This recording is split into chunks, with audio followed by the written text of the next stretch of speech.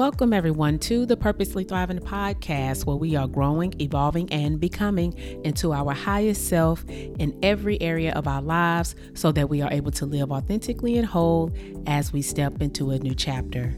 I am your host, Tanya Carter, and thank you for joining and tuning in with me this week. At the top of the year, there's this peak of divorce inquiries, right? And this could be where people may tend to file for divorce or people examining divorce options.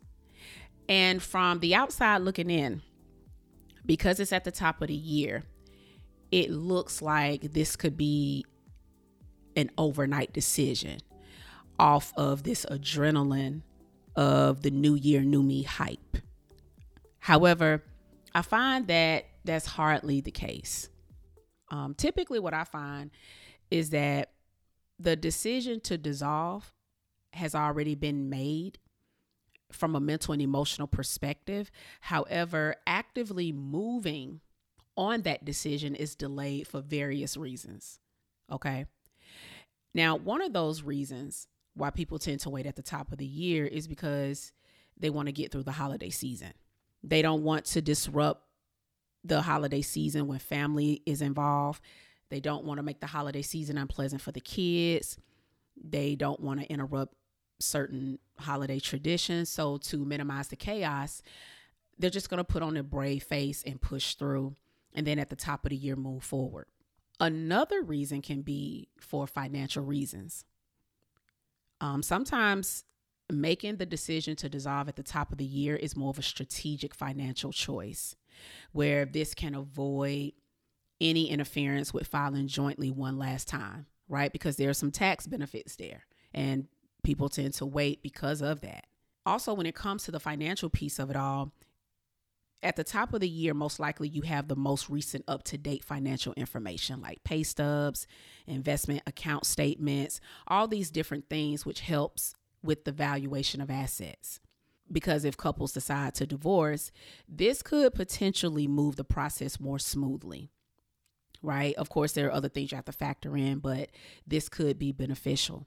Another reason why people may wait to the top of the year is because the holidays could be the tipping point. Okay? Because for many, they may want to try one last time. They may want to attempt to strengthen their bond with their family and with one another. Because when you think about it, the holiday season is known for togetherness. However, when a marriage has been in trouble for a while, the issues are still there. The friction is still there. The tension is still there. And when a couple already has those intense marital issues, they tend to magnify, and the existing problems that are already there compound. And a big fight or a strained family gathering can just really become the breaking point. Another reason why people tend to wait at the top of the year is because many do reflect on their lives. And I'm not referring to just the current year when I'm referring to reflection. They tend to reflect on previous years. And from that, there's examination on different areas of their lives. And one of those areas is their marriage. They could be reflecting on maybe the growth of it, or I would say the lack thereof. Do we align in our values, or have we ever aligned? Are we tolerating one another at this point? Is there any more fight left? And when I say fight, I'm referring to the ability to want to make it work. Is there any more of that left to really give it another chance? Or better yet, why are we here? Or why am I really here? And when it comes to women, studies indicate that they tend to initiate divorce more than men. And according to statistics, more than 2/3 of all divorces are filed by women. 7 in 10 marriage dissolutions are initiated by women. And so that's around 70% of divorces being initiated by women. And the question is why? Why is this? And I wanted to give some reasons behind this because I see people talk about this a lot. However, I see it being talked about it in a way where it becomes a battle of the genders. And when that's the case, they will always do whatever it takes to hit below the belt, only to prove their level of logic, which it actually doesn't help us as a whole.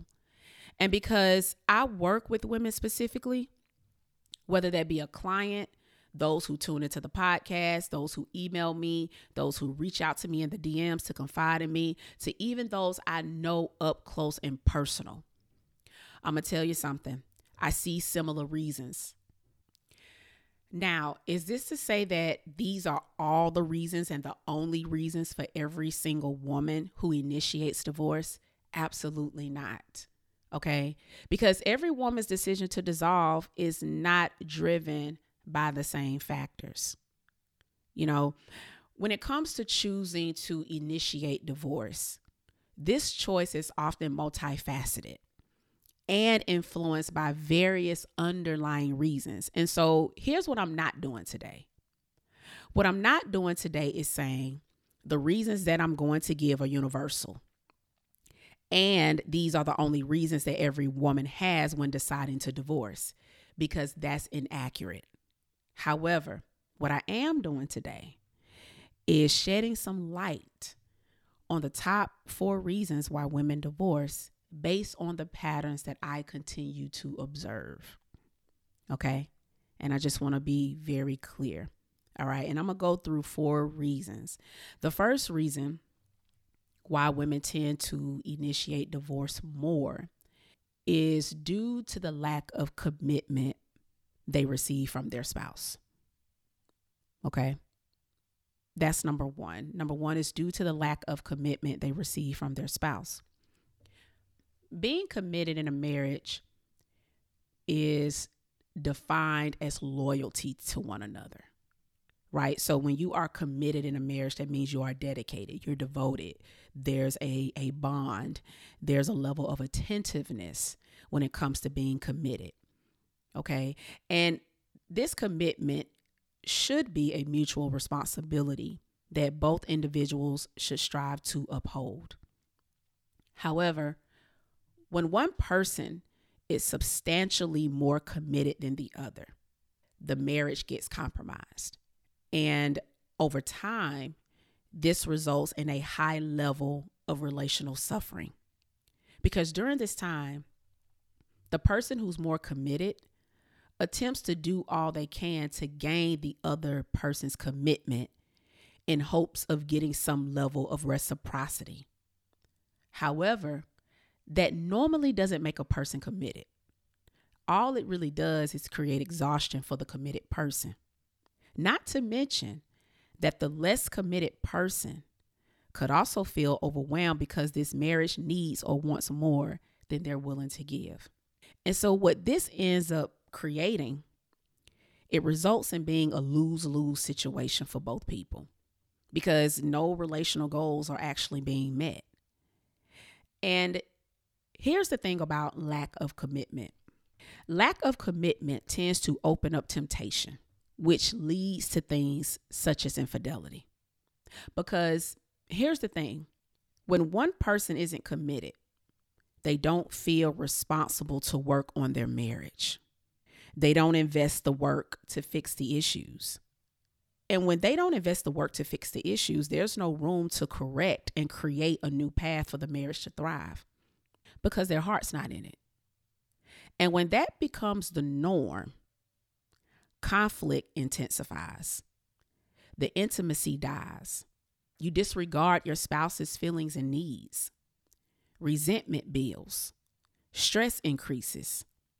The security and safety of the marriage remains questionable, which can and will ultimately, over time, lead to divorce. So here's what I'm trying to say about this. We're talking about things that are constantly happening, not something that's happening 1 or 2 times. We're talking about lack of commitment in terms of it being a constant thing. Okay. And so that's the first thing. That's one of the reasons why women tend to initiate divorce more is due to the lack of commitment they receive from their spouse. All right. The second reason why women tend to initiate divorce more is due to chronic unmet relational needs. And that's the second one. The second one is chronic unmet relational needs. All right. Heavy on the word chronic, because these needs that are not being met have been constant. They've been long term, and they've been continuing unmet needs. And leaving these needs unmet leads to a growing marital dissatisfaction. And those unmet needs can look like several different things. And I'm going to give you all like 3 different types of unmet needs, okay? One of those unmet needs can look like an unequal effort of family commitment, okay? And that can be things such as quality time, sharing the load at home, right? Because in a lot of cases, you have both individuals working outside of the home. However, if one person is still primarily responsible for all the domestic duties at home, for all the child responsibilities at home, that puts more on a person's plate. So there's no harmonization of shared responsibilities, and that can cause them to feel like they're doing more of the heavy lifting. And you can also somewhat already feel like you're single, almost like you're a single parent because of the load that you're carrying. And so you actually start to feel more held back as opposed to feeling like you're moving forward by being in this marriage, because all your energy is gone from being in a marital dynamic such as this. And that develops resentment, frustration. You also feel drained. And here's the thing. You don't even rely on him as much at this point. And you know what else happens? It also causes her to lose respect for her spouse. You may love them, but you may not necessarily respect them as much. Another unmet need can look like feeling unheard. That can be another chronic relational unmet need, is feeling unheard. When it comes to communication, or I would better yet say effective communication, that really is a cornerstone in a healthy marriage. And what tends to happen is that when you're with someone who doesn't possess the communication skills and isn't interested in even developing those communication skills, that communication becomes strained. And what this tends to create is frequent misunderstandings, unresolved conflicts, rejection, disregard, and invalidation of a person's feelings. You feel like you're carrying more of the emotional burden, as well as a lack of emotional connection. And those feelings of not being heard develops isolation and emotional distance. So this emotional disconnect can either lead someone to receive this validation outside of their marriage, or it can lead someone to leave their marriage. Another example of an unmet relational need is lack of support and appreciation. What I tend to find in today's climate is that women want more. You know, they desire more for themselves in terms of their individuality. And that can look different for any woman, right? Maybe that looks like going back to school. Maybe that looks like starting that business, or maybe pursuing career advancement, to even a level of personal growth that they want to achieve. And unfortunately, their aspirations may not always be as supported. And when you don't feel like you have that support, it could cause the other person to feel stagnant, right? Because when there's a level of friction where your spouse really isn't supportive, you may find yourself not going after what it is that you desire to do. And what that can create outside of stagnation is you also may feel a sense of being held back from your own personal growth. And over time, that can actually cause a lot of tension as well as friction. And let me also add this too, in regards to the stay-at-home mother, because I think sometimes stay-at-home moms don't get a lot of love, right? They get overlooked. Their duties around the house get minimized. And when it comes to the stay-at-home mom, and shout out to all of you, they are primarily responsible for the operations of the entire family. And that's a lot of work, right? And that work can easily go unnoticed. It can easily go unappreciated. It can be taken for granted. It can also be a level of high criticism about everything they do, as if anything they do is never good enough. So when that need of not feeling like you're never supported, right? We're talking about never supported, never appreciated in anything that you do, you start to question, well, why am I here? Okay. And so that's the second reason that I find that the second reason why women tend to initiate divorce more is due to chronic unmet relational needs. Okay. The third reason that I tend to find in regards to women initiating divorce more is emotional abuse. That's the third one. The third one is emotional abuse. Now, I'm very aware that there are various types of abuse that people encounter.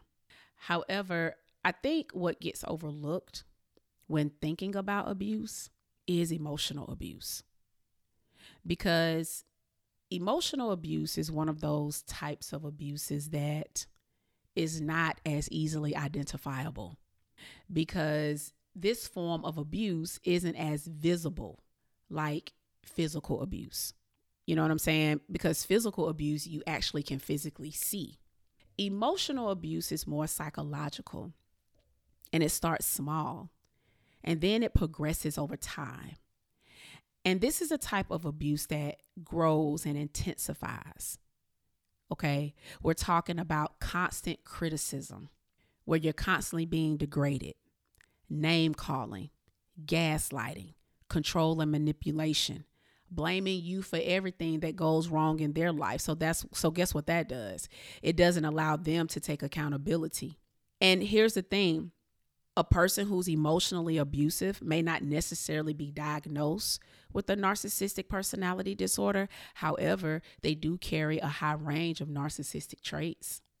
This person can be very passive aggressive. They humiliate you. They're very unpredictable. They're hot and cold. They stonewall you. And you may even find yourself apologizing for everything because you've been manipulated to think that it's always on you. And here's the thing.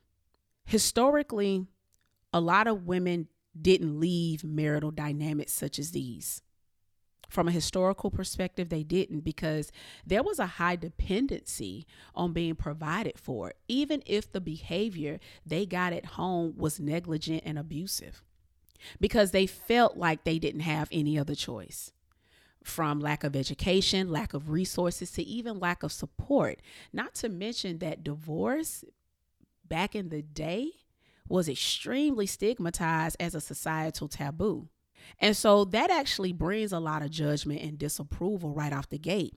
So what happens is, instead of me being judged, instead of me being disapproved, instead of me going through a divorce knowing that I don't have any other options, let me avoid this shame and humiliation and just accept the poor treatment.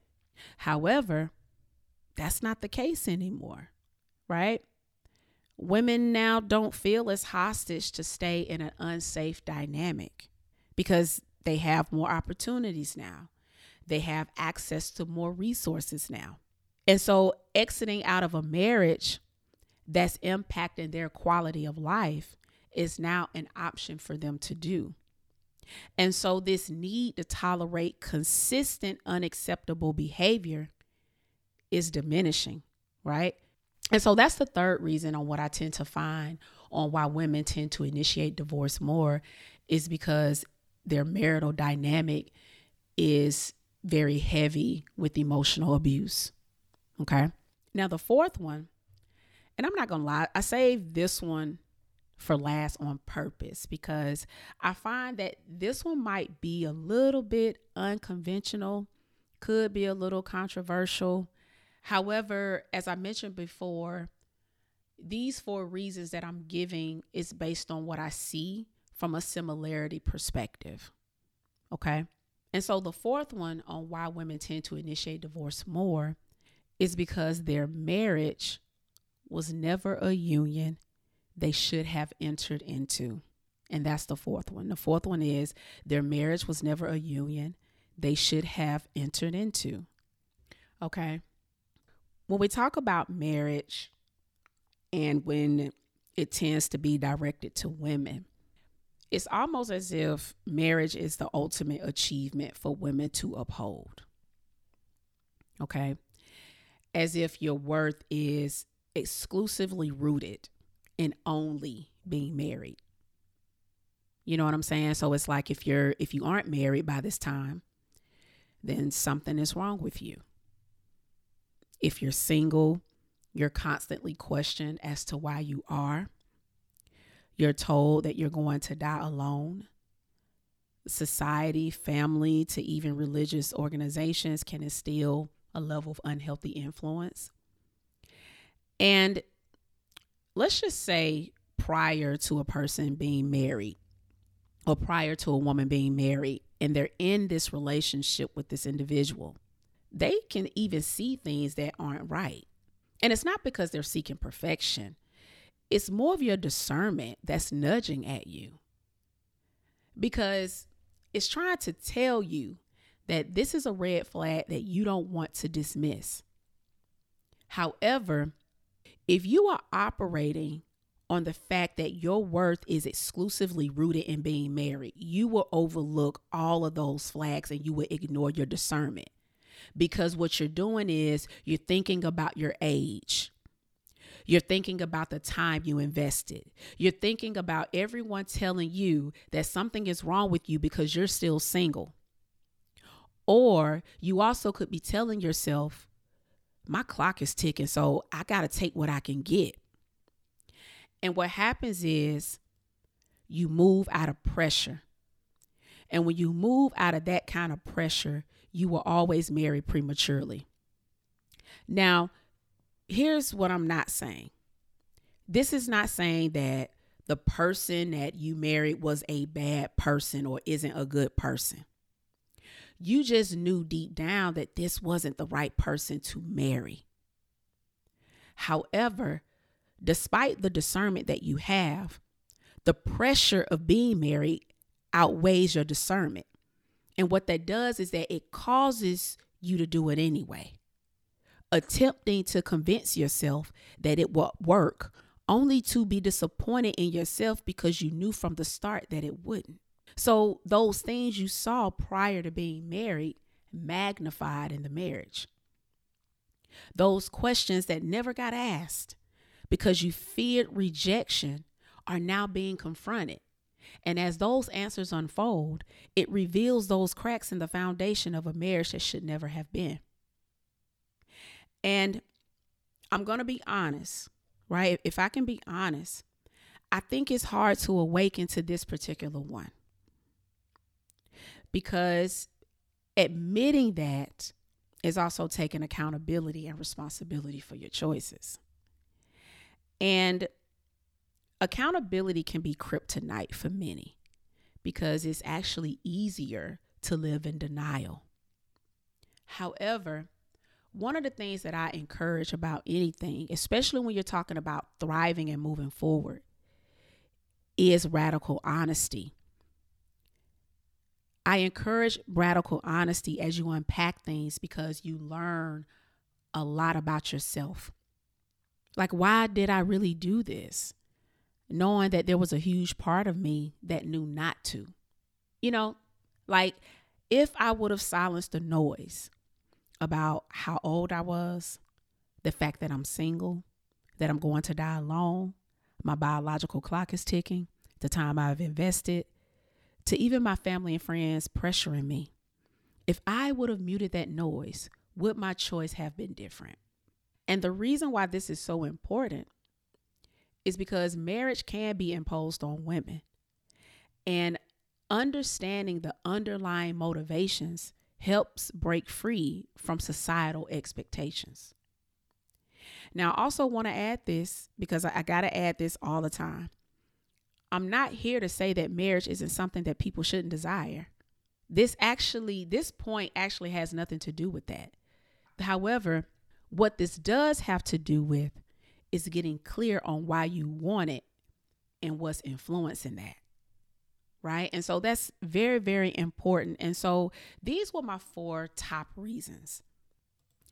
And before I close out, I want to say this.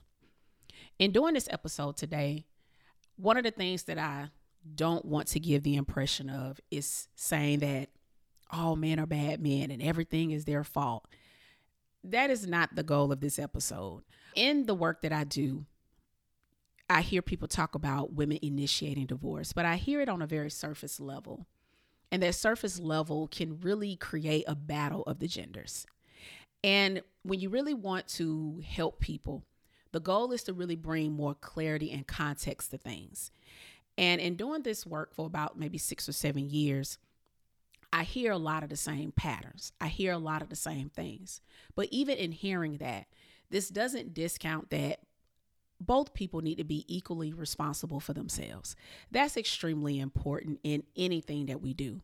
And so I just wanted to clarify that and share that, because my ultimate goal here is for people to really heighten their perspective and gain a deeper understanding on anything. And if we ever want to grow and thrive and evolve, one must be able to see it that way. All right. So please make sure that you are following me on my social media handles. My Instagram is I am Tanya Carter. My Facebook and YouTube is Tanya Carter. I will put the link down in the show notes. And also please make sure that you are subscribed to the podcast so that you can receive notifications on when the next podcast will drop. And also leave me a review. Okay. If you know that this podcast has been very beneficial in your next chapter after your divorce or even after your breakup, please head over to Spotify and or iTunes to leave me a review. And last but definitely not least, share this information. If you know someone who can benefit from this episode or even any of my previous episodes that you've listened to, then please share it to them so that it may be a blessing for them. All right. So thank you all again for tuning in with me this week. You all have a wonderful and an amazing week, and I will see you next time.